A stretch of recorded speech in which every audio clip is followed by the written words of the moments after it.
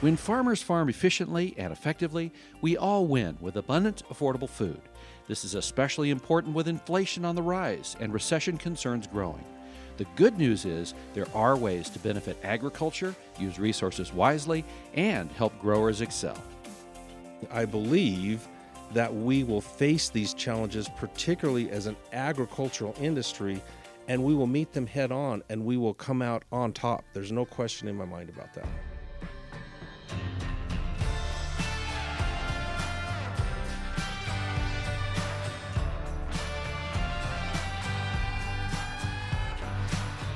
Welcome to the first episode of Redox Grows. I'm your host, Jim Morris, Communications Manager at Redox Bionutrients here in Burley, Idaho. I've had the great fortune to work with farmers and ranchers for more than 30 years, including the California Rice Commission and California Farm Bureau. For my vote, you won't find a more hardworking, resourceful group of people anywhere than those growing our food. Over the years, I've learned that many different components are needed to keep agriculture at its best.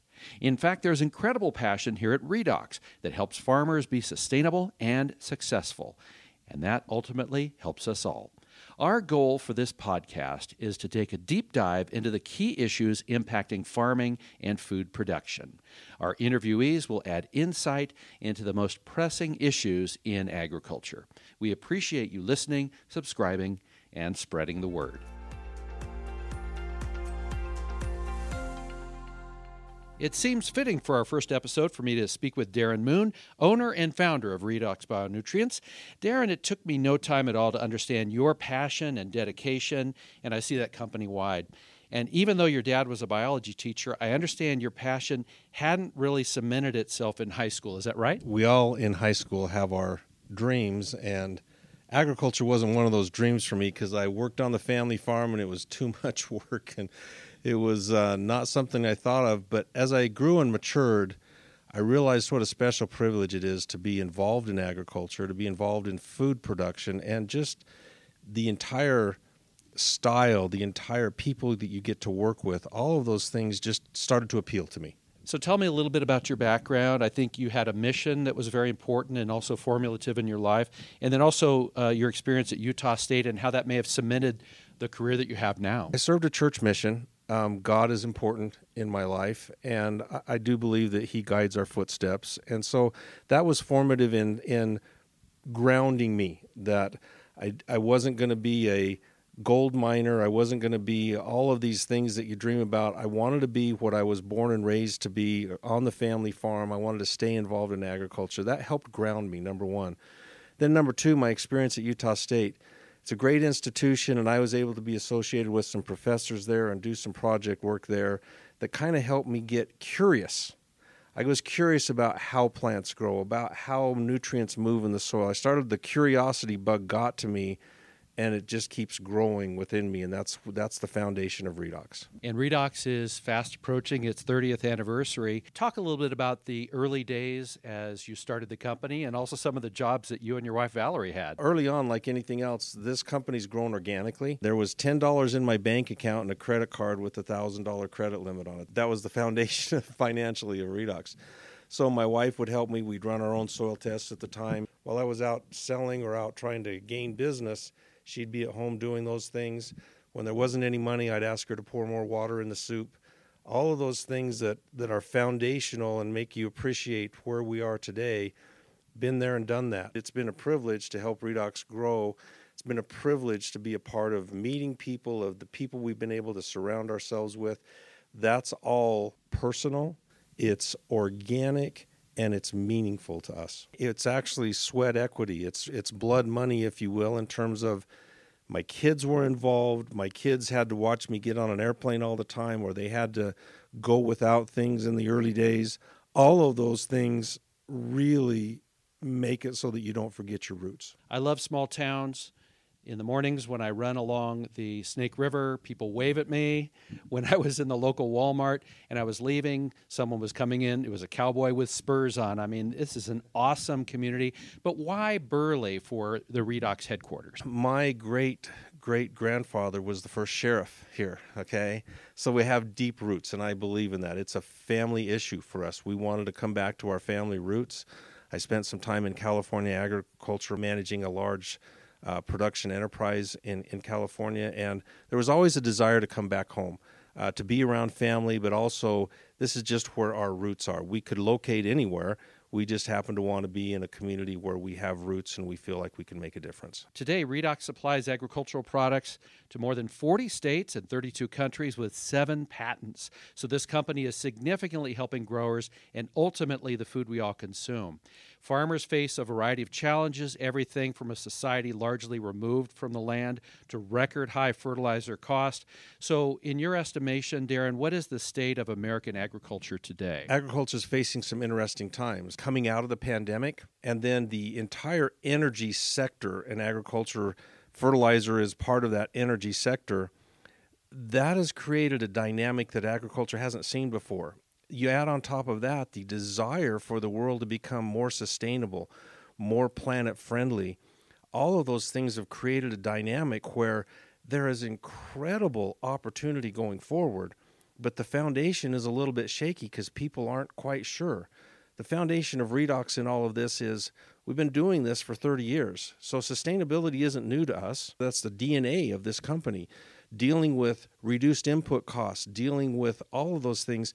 We have survived through incredibly turbulent economic times for 30 years, and here we stand, I think now, able to lead the agriculture economy going forward because of our experience, because of our technology, and most importantly, because of our people and our passion. Please explain bionutrition and how it may differ from commodity fertilizer use. Bionutrition for us is the way Mother Nature does it. So if you think about how Mother Nature would do it if we didn't add fertilizer to the soil, she would use the soil microbiology, the soil carbon base, to cycle nutrients for plant nutrition and uptake. What we've done is we've spent an inordinate amount of time and money studying those processes and then trying to figure out how to add to commodity fertilizers or create our own fertilizer blends that mimic what Mother Nature does. And in the end, when this practice is carried out, what does that mean for our food supply and also for the health of the soil and the plants on the farms across America? What it means for the food supply is a more stable food supply because we are using the soil as the base, not a chemical fertilizer as the base. Now, I'm not speaking ill of chemical fertilizers. They have advanced production agriculture significantly. It's can we rely more reasonably on those commodity fertilizers and blend with those commodity fertilizers to make them more efficient to stabilize the agriculture economy and to become more planet-friendly. And that would be huge right now because we're facing times of uncertainty, shortages in many items, and having something like that plus a more eco-friendly approach I think would be amazing moving forward. So what are the ramifications if we don't care for the soil and don't try for a more sustainable approach when it comes to soil and plant health? As you watch soil health decline, that just means more inputs. If I have soil health, I can balance the input that I have or the inputs necessary to grow a crop, and I can long-term plan that out. It becomes more sustainable. It becomes more predictable. If my soil health is constantly in decline, that means one thing. I've got to go to the store and buy more fertilizer. The idea behind planet-friendly and sustainable farming is to balance out the need to go to the store and buy more fertilizer with what Mother Nature can herself provide. If we can figure out that balance, which I think Redox is well down the road of doing that, then everyone benefits. The planet benefits, the grower benefits, our distribution partners benefit, all because we're doing it the way it should be done. Do you think it's a good idea to try to bridge the gap between conventional and organic farming, or at least take kind of the best of both approaches? I'm not an all or nothing person. It was my privilege in another job that I had out of college to deal with trying to make a conventional farm organic. It was a fantastic experience because what I learned is let's combine the best of both worlds. And that was part of the DNA or the impetus of Redox is let's not be so stuck in being just organic, or let's not be so anti-organic that we're stuck in conventional. Let's take the best technology that exists today and let's make that what we do. And that's the DNA of Redox Bionutrients. Sustainability, you ask 100 people, you'll probably get 100 different definitions of it. What is your definition when it comes to sustainability in agriculture? Very, very, very simple. You have to be able to produce more with less input. That's the only way you can be sustainable. If I am producing more, but it requires twice the amount of input, In this planet, that is not sustainable because fertilizer is a finite commodity. Phosphorus is mined from the ground. Potassium is mined from the ground. We have to be able to produce more with less. That is the definition of sustainability. When we're fully assisting farmers, what happens on the farm end and the consumer end? I mean, it sounds like it's a win for everyone. If we take this idea of sustainable, of planet-friendly, let's just break that down. If a grower can understand and implement practices that deal with soil health, then the plant grows better. And the plant grows better, it might need a little bit less water, or we might be able to water differently. It might need a little bit less pesticide. All of those issues come about by starting with a good foundation of soil health, understanding the physiology of plants. That now makes the grower more economically sustainable because he's relying on what he already has, which is his soil. Then let's transfer that to off comes the crop. Now the consumer is more confident because it's a system based on soil health, on natural plant growth processes, and the consumer is more confident in the fact that I'm eating something that is planet-friendly. I'm eating something that is trying to make a difference in how the planet, how the world moves forward.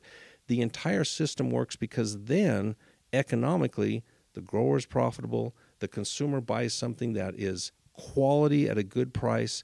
That entire system starts with good soil health and plant physiology. How important is profitability or return on investment when you look at sustainability? We often think environment, and that's very appropriate, of course, but we obviously need to keep the farmers farming and keep their checkbooks in balance too. To me, that is the crucial question, is as you look at, let's call it the green movement, as you look at the sustainability, eco-friendly, all of the names that are given to that, one of the issues is you cannot economically destroy the system. So you can't go to someone and say, we're going to save the planet, but it's going to put you out of business. That doesn't work. We have to economically sustain the system, which again, if you take a step back from the system and you look at how much Mother Nature performs, and then you try to simply layer that or implement yourself into that and not try to destroy the system, it's very possible. We've been doing this for 30 years successfully, and it works economically, it works agronomically, and all benefit. Not just one group of people benefit. The planet benefits, the grower benefits, the consumer benefits. That's how sustainability has to work. And I think efficiency is really important. You've touched on that a bit, but I'd like to ask you to amplify a bit. The most efficient use of resources for farmers helps their bottom line. It also helps our environment. How important is just efficiency in agriculture? The right way to do things is doing things the right way. So you don't get stuck in a chemical.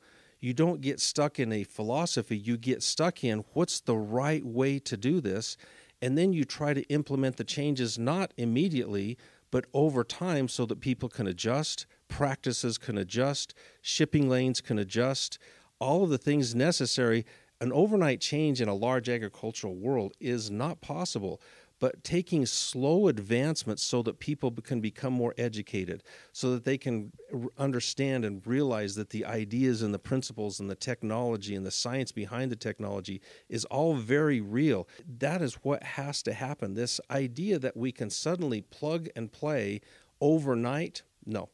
The idea that we can educate and bring people along so that they're part of the process, that's what we want to do. Farmers are having challenges this year on a number of fronts. What are some key issues you feel that American farmers are facing today? They're facing economic challenges. Okay, so commodity prices might be up, but also input costs are up. Okay, I would hope that the American farmer would look at this as an opportunity to view long-term change. So I would not expect anyone to look at Redox and say, oh my goodness, let's just flip everything we're doing overnight. I would hope that they would look at Redox Bionutrients and they would simply say, here is a way for me to get out of the commodity rut. Here's a way for me to become more self-reliant. Here's a way for me to become more educated in how my crops grow, how soil health works, how soil microbiology works, how plant physiology works. Redox Bionutrients takes the stand of we want people to not just come along for the product ride, but for the educational ride as well. Because when someone is educated, we learn back from them, but the whole system can then move forward in a positive manner. Some of the early thoughts I had as I have started here at Redox, the teamwork and the culture, very important. As I come into the door every day to work, there's the symbol RU followed by the words ready to learn. Learning is a major focus here.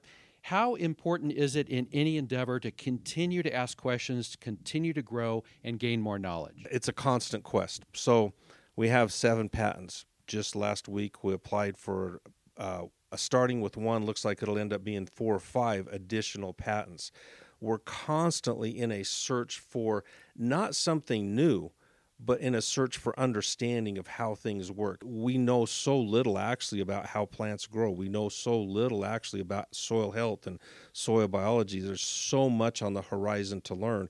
And that really is what education is about to me, is let's not throw the baby out with the bathwater. Let's take what we have learned and then let's add to that. Let's constantly be in a quest to be better. Let's constantly be in a quest to do the right thing more every day. And so when we talk about our RU, which stands for Redox University, we bring people here, we try to educate them based on what we're learning and have a back and forth. We can learn as much from growers as they can learn from us, and the opportunity to learn is constant. Challenges to be sure, but I feel your enthusiasm. How optimistic are you for the future? I view challenges as opportunities because I'm not going to stop. The world isn't going to stop. The world isn't going to come to an end. I don't believe that the zombies are coming. I believe that we will face these challenges, particularly as an agricultural industry, and we will meet them head on, and we will come out on top. There's no question in my mind about that. In the end, the goal of Redox is to help growers and consumers understand the food supply, understand the food chain, and be involved in making the right decisions about how those processes should be done so we have a more sustainable food supply, a more sustainable and planet-friendly system so that everybody's confident in what they're eating, in the system isn't destroying the planet, in all of those economic issues. That all comes down to understanding the system and then being involved. I imagine you gain a great deal of satisfaction when you see Redox successes in the field. An incredible deal of satisfaction. Why? Because I passionately believe that the way we are promoting education in agriculture and the technology that we are bringing to agriculture is raising the level of production, the level of sustainability, the level of technology, and the level of confidence in agriculture.